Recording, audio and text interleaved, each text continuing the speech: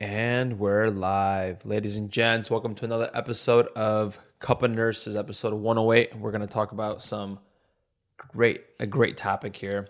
It's going to be perfect for nursing students, anybody that needs a refresher in some potential labs and things like that.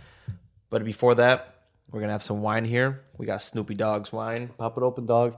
And remember, 4:30, we're going to launch something great for you guys. It's going to be some cool, mindful, and wellness material for everybody listening out there. About consciousness. It's going to be great. Hope you guys will enjoy it. We're going to start this whole new movement for, I don't want to say for who because I don't want to spoil it, but it's going to be for the greater public and for the greater good. A lot of stuff going on in this world, and a lot of times we forget to be present in the moment. We kind of forget to get in tune with us. We lose touch with ourselves, and we want to kind of ground everybody back into being who they want to be. And I want to encourage everybody to pursue their happinesses and their career goals and life goals. And we just want everybody to be well and happy. Yeah, and before we start the show, thank you for listening. Those that are new, welcome. You guys are going to have a great time. Those that are coming back, always listening, thank you. Appreciate it, guys. We actually made it to the top 25 podcasts on rntbsn.com, so cool. That was awesome. That was a cool little achievement for this Friday morning that the time we're recording at. Yeah, I'm not sure how that gets ranked, but we're on it. And we happen to be number one on the list. Initially we thought we're number one overall, but it was alphabetical order. But still, we're still number one up there. So it's actually pretty cool. I'm glad we named our podcast Cup of Nurses, because when we get listed in alphabetical order, like C is the third letter in the alphabet, so we're always going to be on top. And a lot of times people don't scroll to the bottom of the list. So we're up there, bro. People get recognition. I think we're number one. If not, we're slowly coming there, man. So for sure number one. And I just wanted to say that we don't have any ads. We're not playing any ads. We're not slipping any advertisements in. So actually, low key, we're slipping one in right now. Whoever's watching us on YouTube, we have our NCLEX study guide right in front of us. Since we're going to talk about labs, we decided to do a little shameless plug of the NCLEX study guide right there in front of us. If you guys don't know where to find it, hit us up. Just check out our website, cupofnurses.com. It's over there. And last thing, if you guys like this podcast and find value in it, please give it a share. Share with your friends. That's how we grow, and that's how we get motivated to keep on producing high-quality what Yes, sir. So are we talking about, Pete? So we're going to talk about the 9 most important lab values that every nurse should pay attention to every morning or afternoon, or depending on when you draw your labs. Yep. This is a good episode for all you student nurses out there, all you new grad nurses out there, and it's a nice refresher for all nurses in general. And if you're like a med surg nurse trying to step up and go to ICU, this is going to be very informative for you, because in the ICU every morning you get a list of labs, and we make sure everything's accounted for. We dot our I's, cross our T's. Every lab's got to be within a good what do you call range? Good range. Solid, dude. Range, mean, median, mode, and range. Exactly. It's got to be in a good range, because every electrolyte imbalance might make the patient a little bit worse, and then these little issues, they can stem into one big problem, especially with these top ones like potassium, magnesium, and these major electrolytes that we're going to go through. Agreed. Have a sip of wine, bro. I did. I got one. Okay, great. Tastes good, right? Yeah, I'll have another one. So the reason why electrolytes are such an important and vital thing in the hospital and everything, like they literally manage homeostasis. Like they regulate the myocardium, neurological function, like fluid balance, oxygen delivery, like acid-base balance. Like the list keeps on going, and they're mostly important for all of our nerve cells and all of our muscle cells and heart cells, because you need electrolytes to maintain voltage across the cell membrane. That's what carries the electrical impulse to your nerve impulses, to your muscles, so they could contract. Like they're across every single cell. And fluid shit happens in the hospital, and there's always issues, and we're always trying to chase lights. Like it's such a major thing. Right. And we don't only look at lights, we look at the whole CBC. So you want to know where your white blood cells are, where your red blood cells are, your hemoglobin. You also look at your liver enzymes, your kidney function. There's lots to pay attention to. And it's very convenient for us nowadays as nurses to have all this information presented to us every morning. Yeah. At one point, nurses didn't have these kind of values presented in this kind of manner, because every morning you have a list of labs for you guys that aren't nurses that you never looked at, like the results review section of a MAR, or not of a MAR, but of a patient chart. It's like a spreadsheet just with lab values. It's clutch. Yeah. And usually nights draws them, days kind of looks at them, they troubleshoot them. We replace usually in the morning around the clock. So I think the hospital has an interesting setting when it comes to lights. So let's start with the first one. We have potassium, which is a range in adults 3.5 to 5.2. Children 3.4 to 4.7 if you're in peds. Very important electrolyte. Everything has to do with the heart, especially having cardiac patients. We're always trying to have like a potassium above 4, right? It aids in nerve function and muscular contraction, and also helps like the heartbeat stay regular. And usually when you have like especially with the kidney patients, we always see like T waves sometimes, right? They're always going to PVCs, PACs. Yeah, peak T waves and stuff like that. So we use potassium to assess like acidosis. Someone's acidotic, their potassium is usually high, and then we need to push that potassium from the outside into the cell to lower the pH. It shows us AKI, CKD, dehydration, and if certain therapeutic interventions are actually working. So some of the signs and symptoms you might see with like hyperkalemia, which is a potassium over 5.2, muscle weakness, nausea, vomiting, heart palpitations, cardiac dysrhythmias, like people go into VTAC, VFib with these kind of issues. You're going to see peak T waves, PR prolongation, and even loosen P waves. You might have a missing P wave here and there. How we treat it, IV glucose and insulin, that, like I said, pushes the potassium back into the cell. And then we give the glucose. Insulin is the one that actually is pushing the potassium inside the cell. Yes. And we give glucose because if you're giving insulin, your sugars are going to drop. So we got to back that up because insulin is great to push potassium in the cell, but then it also fights off your blood sugars, right? So you got to counteract that with the glucose.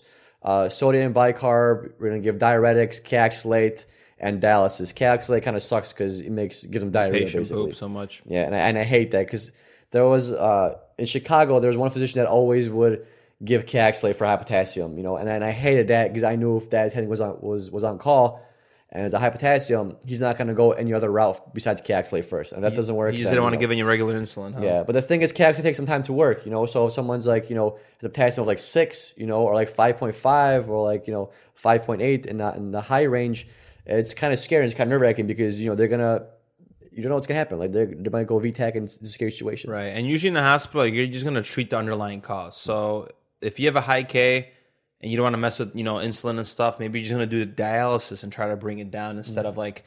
There's no point of pushing insulin and what is it called? Giving D10 or D50 if the patient's going to just need dialysis or something. And also nursing considerations. Usually, potassium comes in like 10 MEQs and 100 if you're giving it. Yeah, we gave. See, the thing in Chicago, we got 20 and 40 bags. Yeah, and I was also gonna say if you're doing the higher concentration has to be in a central line, which is usually just ICU. Yeah. So for hypokalemia, it's potassium less than 3.5. Some of the things you might see in a hypokalemic patient is going to be mainly shallow respirations, confusion, decreased deep tendon reflexes. That's the one where you hit the little hammer on the elbow or on the knee. They're going to have loss of bowel function, and EKG strips, you might see a depressed ST wave, a flat or inverted T waves, and you're going to see that special U wave that's indicative of hypokalemia. Like Matt said, how we're going to treat it is IV potassium or PO if they can. You're going to hold the diuretics, and you're going to also hold DIG because if you're hypokalemic, you're at a higher risk for DIG toxicity. Damn, dude, you probably got that from one of those questions to do for the travel contract, right? I actually did. Yeah, good reminder, bro. That's where I got that one from. Like, how'd you know that, man? I'm like, yes, this is how. Some considerations when you're giving Lasix, like stay on top of your potassium. That's one thing I hate is that like when potassium doesn't get checked at all. Sometimes it gets delayed, or you're pushing Lasix throughout the shift. No one thinks about checking a K or following up and hey, let's get a BMP. Yeah. They check it at 3 a.m. Sometimes it's like 2 point something, 3.1, and we're always trying to play catch up instead of like staying on top of them. Yeah, it's scary because like Matt said, people have ordered like IV push Lasix Q4 hours, Q6 hours, and then especially on night shift, I come on night shift and I see that, hey, this guy's been getting Lasix Q4 and they haven't checked their lights, since 8 o'clock in the morning or since I checked them last night, so there's no labs since 4 o'clock in the morning. And I'm just like, holy shit. I'm like, did you guys spot check them? No.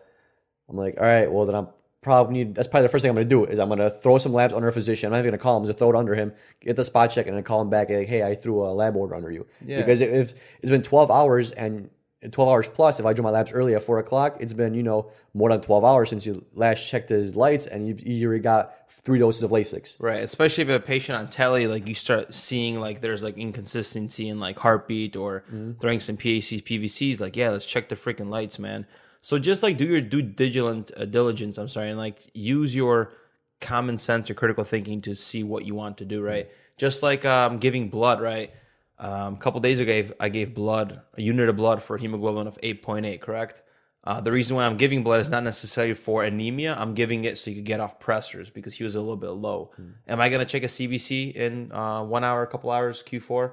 Probably not, because we're not giving it for anemia. Yeah. Another patient, if it's like 5.9, you give a unit or two, you might want to follow up to see if it's above 7. So just, use, sometimes doctors don't put it in, but just think about those things critically. And that's what makes you sometimes a good nurse or a bad nurse. They'll separate you. Yeah, sometimes you give blood just for volume. Albumin doesn't always do the trick. And if someone's, borderline low hemoglobin or borderline anemic, and he's hypotensive, maybe he just needs extra unit of blood, and that's what might, like you said, get him out the pressors. Yeah, my patient was on dopamine, just low dose. That's going to help his cardiac output. So yes, I mean, that made all the difference, actually. Right. He went down from like 8 to 4 mics. Yeah, there you go, business, step in the right direction.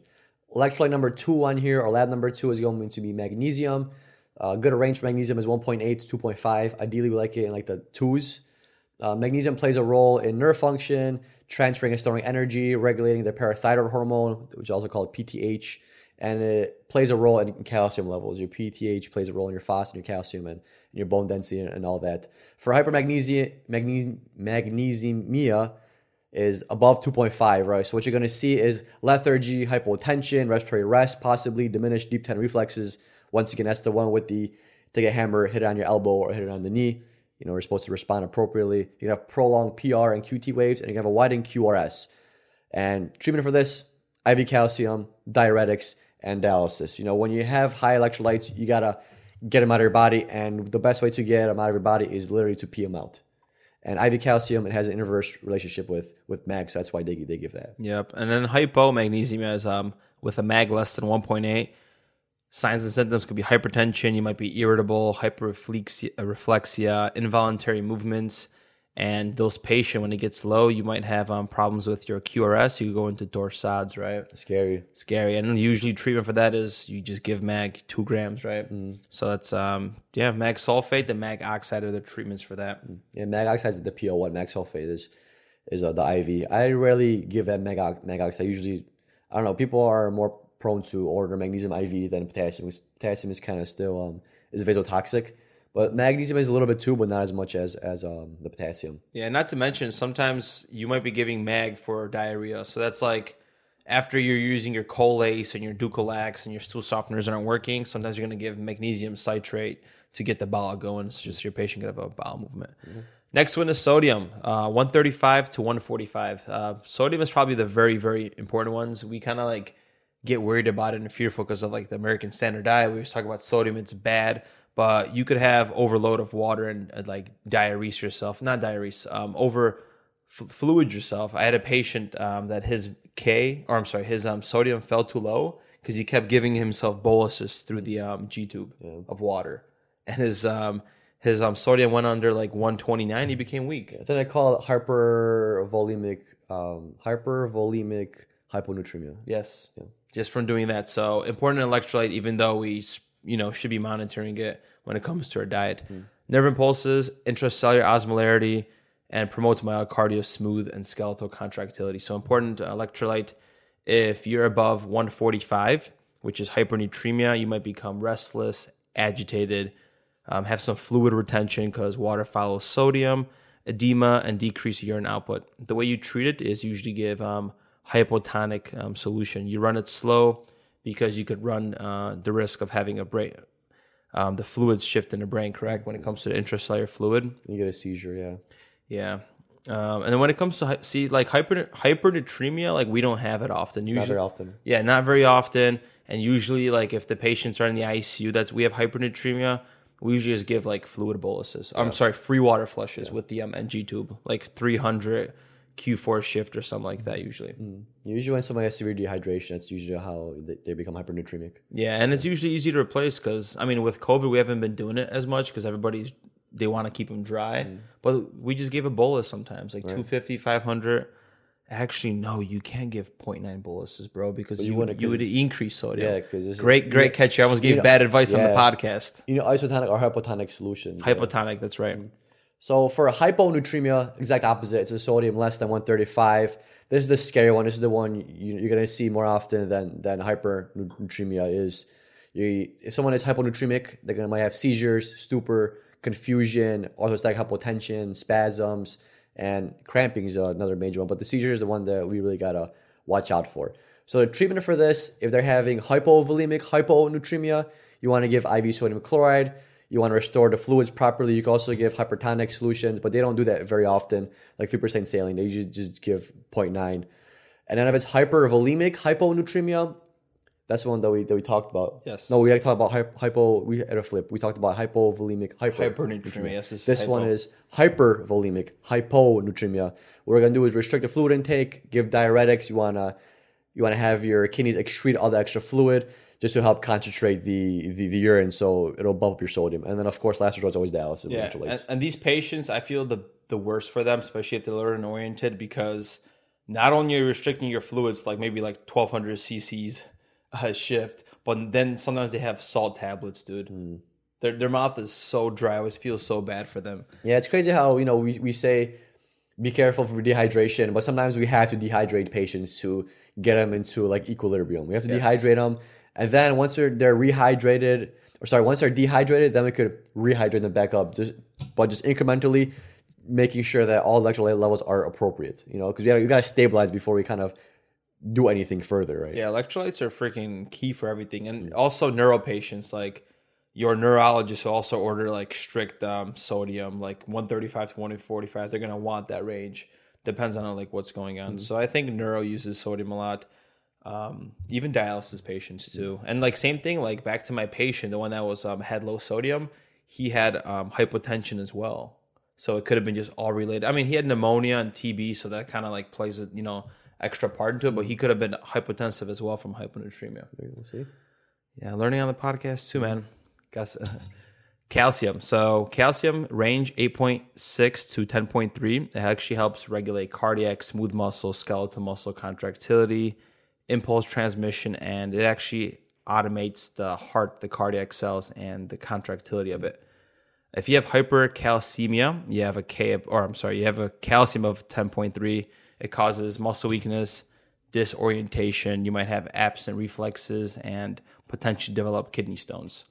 When it comes to the EKG, you might have like shortened QT intervals. When it comes to treatment, calcitonin, some fluid, some loop diuretics. You want to flush the extra calcium, IV biphosphates, and dialysis, of course. Yeah. So with phosphorus and calcium, they're inversely proportioned. So one goes in, one comes out. So for hypokalemia, you're going to have a calcium of less than 8.6. You said hypokalemia, bro. Hypocalcemia. Oh, sorry. Yeah, we're freaking slurring the words here, man. Dude, that wine's hitting us hard, huh? There's so many electrolytes. Sorry, guys. Damn, Snoop Dogg, this freaking wine's good. It's good, man. It's legit right here, guys. Shameless plug over here, dude. You guys should try his wine. I'm not a big wine person, but this is tasty. Not gonna lie, it's very smooth, very very fruity. So for hypocalcemia, it's a calcium less than 8.6. Patient's gonna exhibit confusion, hyperactive reflexes, muscle spasms, I always butchered this word. Positive Trousseau's signs. That's the one where you blood pressure cuff and you wait 3 minutes, and if the arm contracts, it's positive. And then the other one that I always mess up, Chvostek sign, which is a contraction of facial muscles provoked by light tapping over the facial nerve anterior to the ear as it crosses the zygomatic arc. So I always butcher those words, but I don't do that very often. I do the one with blood pressure cuff more often than the Chvostek. But hypocalcemia not that very prevalent. Yeah, I see. So we do have hypocalcemia at a hospital, but it seems to never get low enough for anybody to exhibit these signs, at least in our ICU. But it's majority cardiac, but it's whatever. So how would you treat it? IV calcium chloride or just calcium gluconate? I haven't had anybody has ever had serious adverse reaction from low calcium on a personal level. Exactly. And plus in the ICU, we actually look at ionized calcium more often. And that's actually calcium that's free circulating in your blood that's not attached to protein. Supposedly, the studies are suggesting that using ionized calcium is more superior to identifying like the distributions in patients that are receiving like blood products, and they're like in CKD and stuff like that. So in the ICU, sometimes we'll give calcium gluconate based on a ionized calcium level. And sometimes we get them just from the ABGs. Yeah, I haven't done ionized calcium until LA. We do look at regular calcium back in my prior hospitals. Always, yeah. I'm not sure what they look at our hospital now. You know, if they look at ionized or regular. I think they just look at regular. I actually haven't had it's only been our second day. By the way, guys, we were on day shift. We didn't even mention that.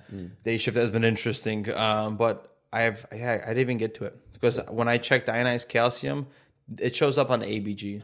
So it was normal for me. I never questioned it, but I wonder if they actually look at it. On a regular, like the CBC and like the CMP that we draw and the liver enzymes, like it just says calcium on it. I didn't see the ionized for both days that I worked. And they drew an ABG as well?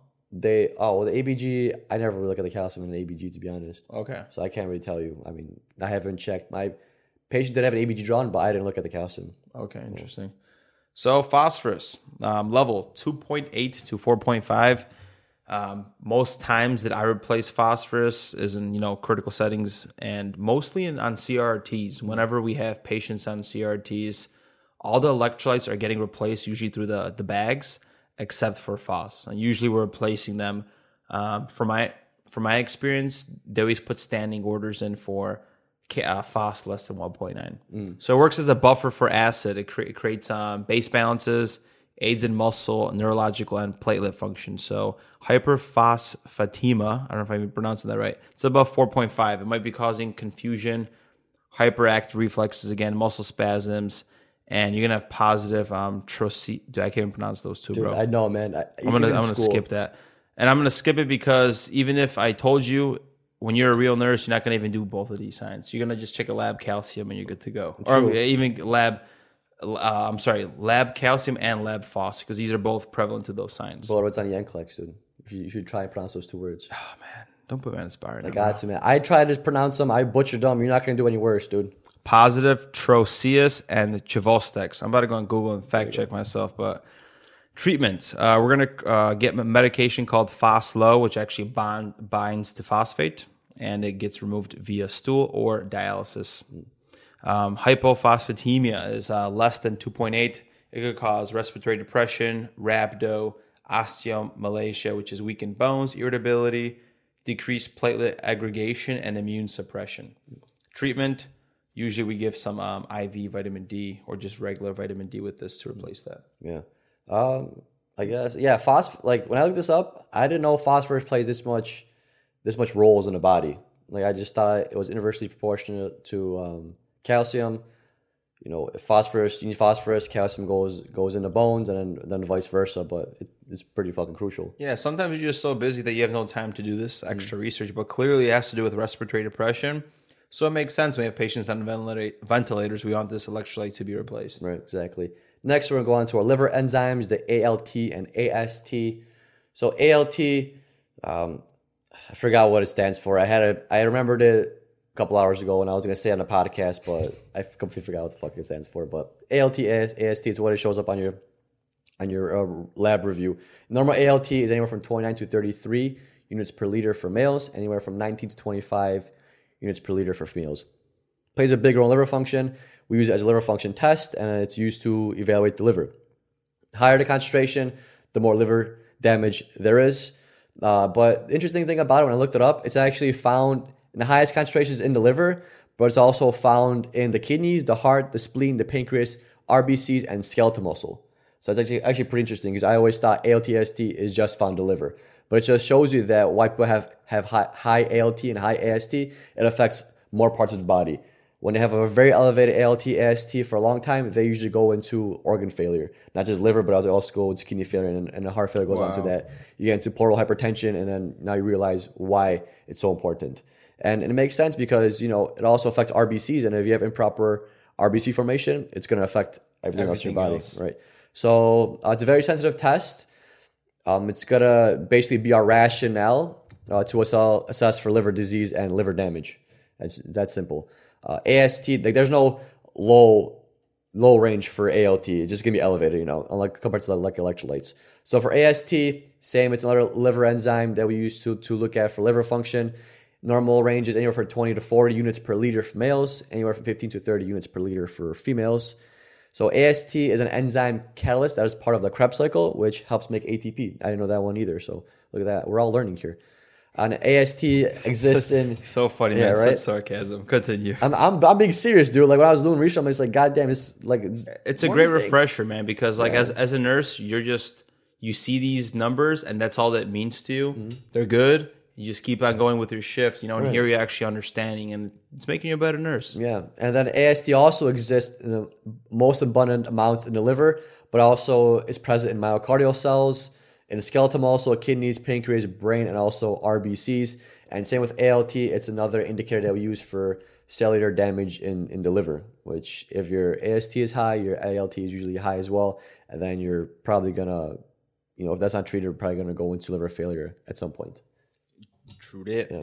Fun fact: if you get total parental, if you're getting TPN, remember that it causes liver damage. So if you have your patient on TPN, make sure you're watching the ALT, AST. If it's getting elevated, we got to do something else, man. Get this guy walking, get this guy awake. Maybe do tube feedings. But he's on TPN for a reason. So yeah, TPN is great because we learned how to give nutrition to a person just through the vein. Without the GI tract. Yeah, without the GI tract. But like a lot of things, that's not the way we're programmed to live, right? So it's not sustainable for a very long time. And if you can't be on TPN for life because you're going to die. It's not you can be on TPN for a year. It's not how it works. You can be on it for a few weeks, maybe a month. You can't be on there for very long because, like Matt said, it's going to destroy your liver. And then if your liver doesn't work, guess what's the biggest filter in your one of the biggest filters in your body to filter blood. And I've mostly seen them in when I work like ortho for the GI cases. Whenever you do like the Whipple procedure, like you just get a friggin' ton of your colon removed or something. They start the patient as TPN instead, because they have to rest the bowel. And also in the ICU, if there's something going on, if they're paralyzed and they're like prone to whatever for X amount of days, they'll get them going on TPN. The next one is on creatinine. Regular range is 0.6 to 1.2.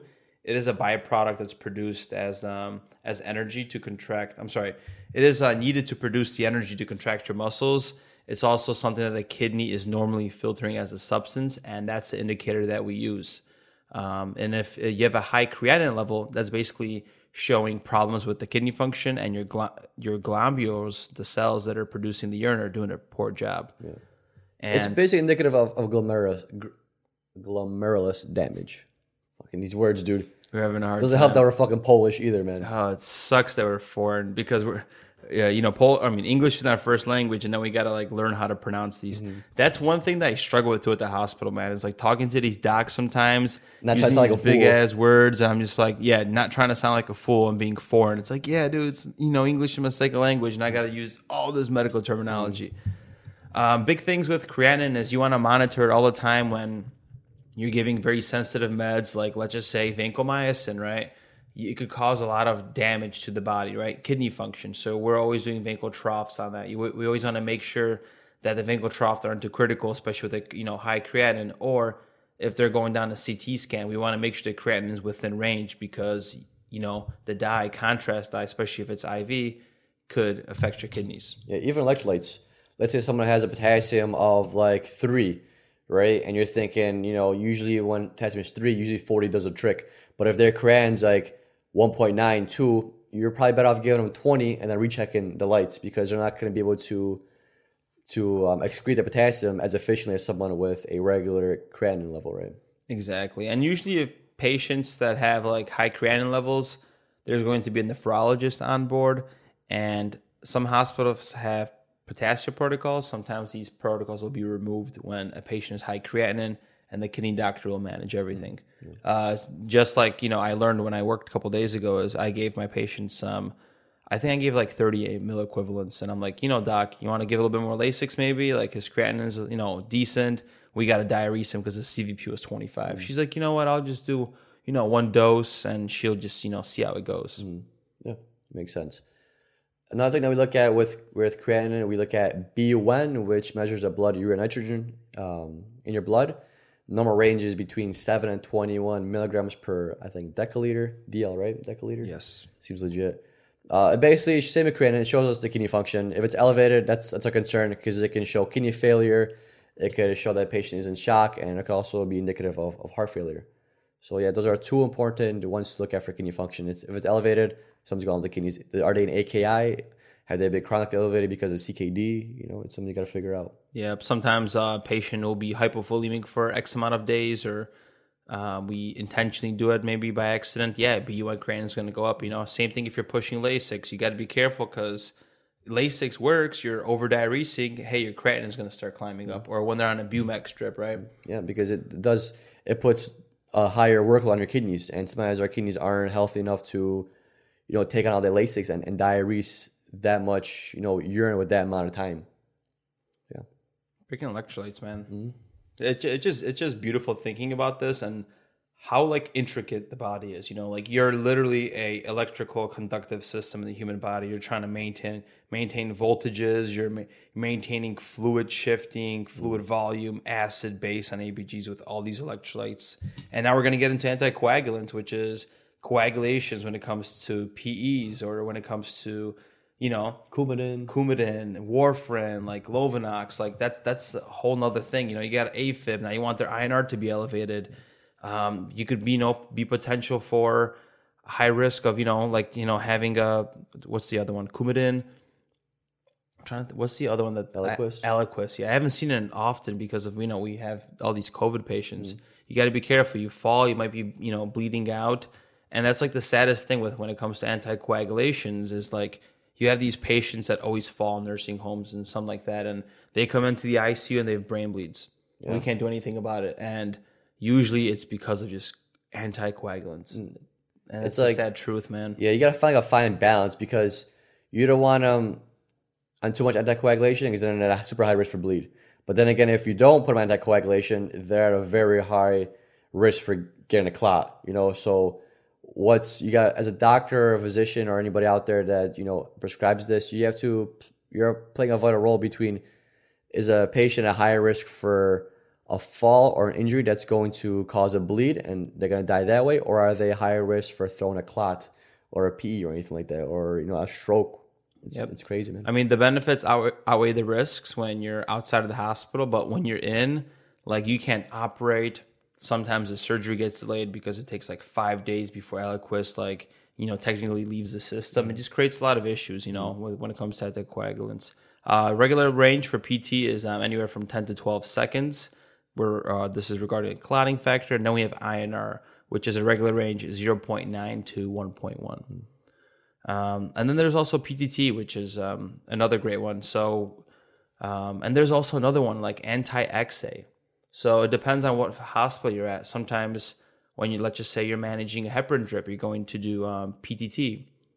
But sometimes in other hospitals, they do anti-XA, which is just another like a lab value they check when it comes to the clotting cascade, right? That they check, and supposedly that one is more accurate instead of the PTT. Yeah, so it's cool because I actually looked into the PT and INR, and this actually assesses the extrinsic and common pathways. So basically, this allows you to see how fast a prothrombin gets turned into the thrombin, right? So extrinsic pathway, that's a clot formation that is activated when there is external injury resulting in blood loss. Intrinsic is clot formation is activated when there is internal injury. So it's interesting how one mechanism gets activated if there's damage coming from the outside that's causing bleeding, and different mechanism gets activated when there's internal bleeding going on. And then the common pathway is where the intrinsic and extrinsic pathways meet to form the actual clot. And these, in simple terms, these lab values tell you how quickly your blood is going to clot. Obviously, the higher number, the longer it takes for your body to clot, the more bleeding risk you have. In layman's terms. In layman's terms, yeah. And also, I wanted to say something about heparin still. And like sometimes we give you these lab ranges, but there's going to be different goals that are going to be set in place. For example, you have a patient on a heparin drip, and the goal range will be 60 to 90 instead of like, let's just say 21 to 25. So everything just changes in the hospital, gets a little bit different. Yeah, and plus there's protocols. There's like there's different strengths of it. I can't forget top of my head, but you know, the heparin dosages, there's like the low dose, the moderate dose, and the high dose, and there's the cardiac dose. You know, so that depends on protocols. Where the only difference between protocols is the therapeutic PTT range. Obviously, the more intensity there is, the higher the PTT is going to be. So more room for clotting, or less room for clotting, more room for bleeding. And these are like top 9 maybe that we kind of like picked out that are very important. And like the list could go on. We could list so much things like ABGYs. Lactics are another one that we check when it comes to, sepsis. Like you have procalcitonin, which now people, doctors and physicians, they kind of geared away from lactic acid as much, checking for sepsis. Now they check procalcitonin. Like there's just so many other lab values that are interesting. Yeah. These are like the 9 basic ones that everybody should know, I feel like, for every unit. Yeah. Standard. For example, like, the ACH, when they check the cortisol levels in the morning, like my patient had TB and they're like, oh, like he's hypotensive. I wonder where like the TB is. Like, let's check the ACH level in the morning. Maybe he has TB, tuberculosis in his like adrenal glands. I'm like, what? Like, right? Yeah, there's just like, this is why another thing I love Days is just like the knowledge you're talking. You're just like talking to physicians. It's just like, there's a bunch of residents too, by the way. So they're like, he's teaching them things. You just have to like listen and you like learn a lot. Mm-hmm. Yeah, it's cool because there was some teaching going on. There was a resident, or I don't know who it was, but there were 3 people there. I'm not sure who was a resident and who was who, but they were all like bouncing these off each other. And I was trying to listen, but then I was like, I had families to deal with, and I was just catching like small parts of the conversation. They're like comparing ideas, and it was cool to see that. Yeah, I'm not sure who was right and who was wrong, but yeah, I was talking to one of the ICU physicians, and he was upset because like there's no protocols in his hospital that we work at. So it's super annoying because if potassium is 3.4, like I don't got to call the doctor for something so damn silly. I know I need like 20 milliequivalents just to replace it, and they don't do that here. So you just have to call for him, and he just gets annoyed by it. Some have PRNs though. They don't have like my patient had PRN, potassium and magnesium, and I would just replace it according to the parameters. No way. Yeah. It's not an actual protocol; just a physician orders a PRN. I guess not everybody orders it, but I know in Chicago we had protocols for lights. Everyone would order. We never call for lights because they'd always be covered unless they had like you said, unless they were on dialysis and had a high creatinine. Yeah, and this is where it comes with like travel nursing, the policies and procedures. Because I use Cerner where there was protocols, but they didn't like there was care sets that they activated in Cerner. So see, there's just different. There's different versions of these medical systems, these EMRs, and they just modify based on like how the hospital does it. Yeah. Same thing with like here they wedge for the swans. That's cool. That's cool. The reason why I'm still chatting is we're only 35 minutes in, bro. That's okay. It's 35 minutes of knowledge, dude. Yeah, this was a very jam-packed episode, like just full of like learning. So hopefully you guys enjoyed this one and had some value wherever you're driving, wherever you're listening, or maybe mowing the lawn, working out, whatever keeps you guys hustling, man. Thank you guys for listening. Yep. So you guys take care. See you next week. Peace. Bye-bye.